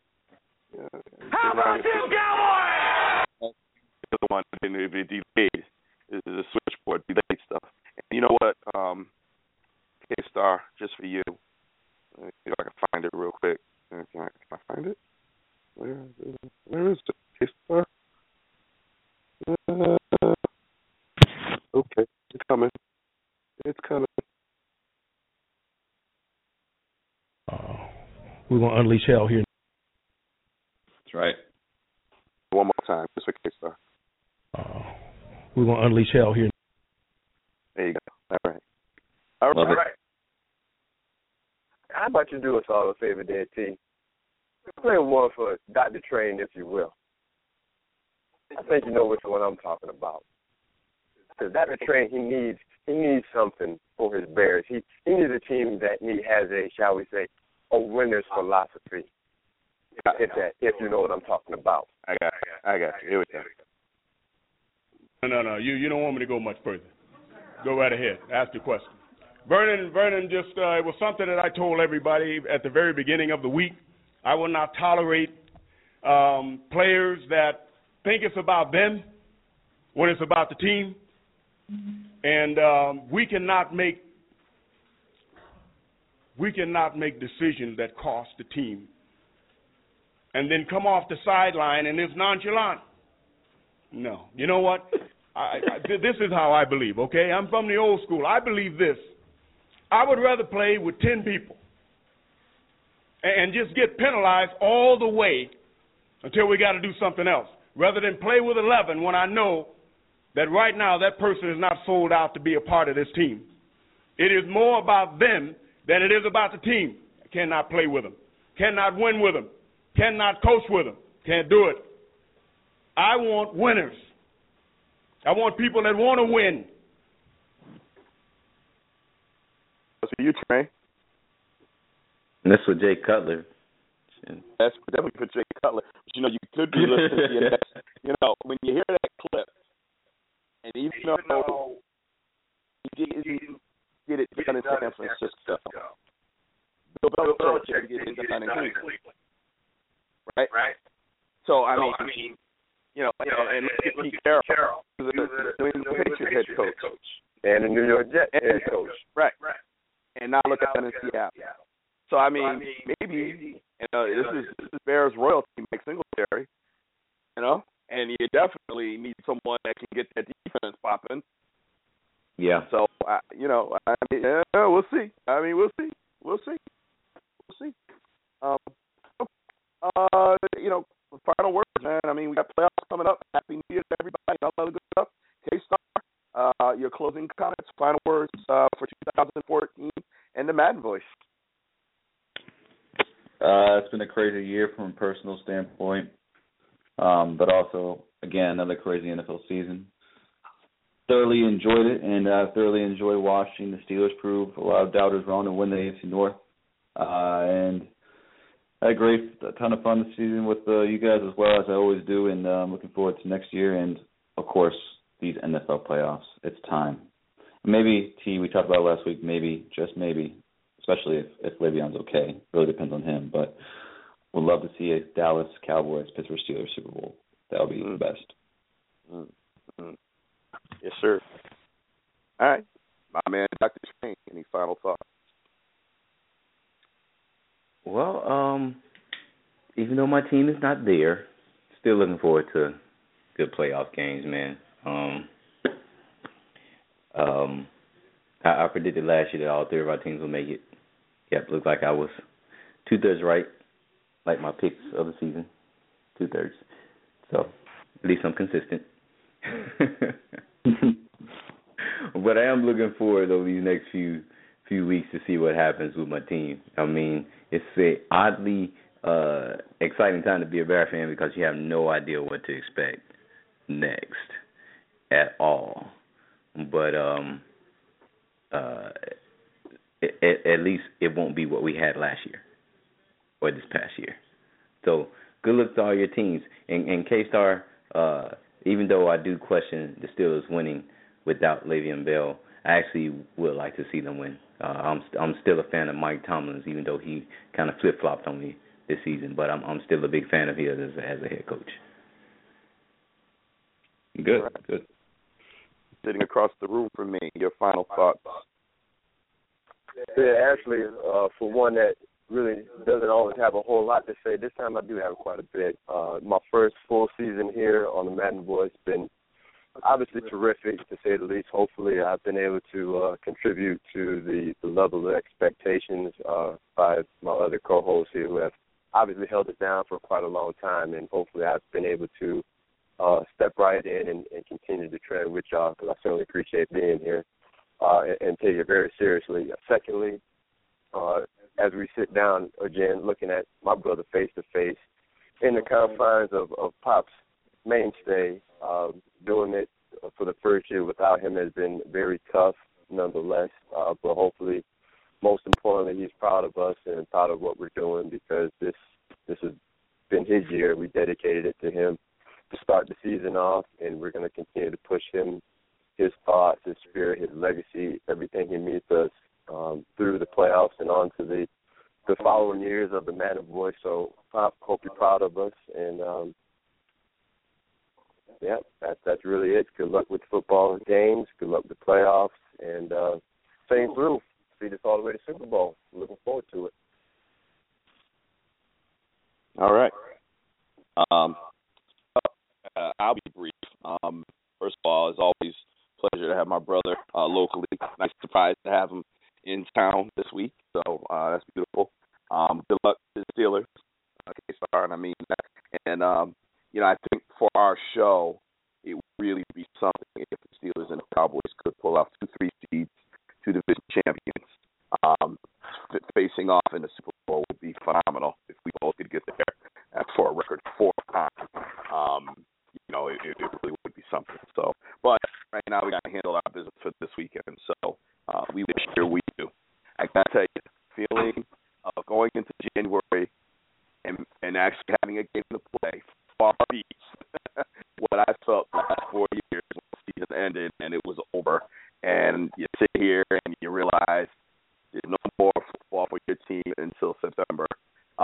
It's not a good feeling at all. So to know that I get to watch at least one more game Sunday night, man, oh man, it's long overdue. So thank you, Dallas, for coming through for us this year. And let's see how long we can keep this going. So, all right. So with that said, we got wild card playoffs this weekend, and I hope everybody enjoys the games. 2 games on Saturday, 2 games on Sunday.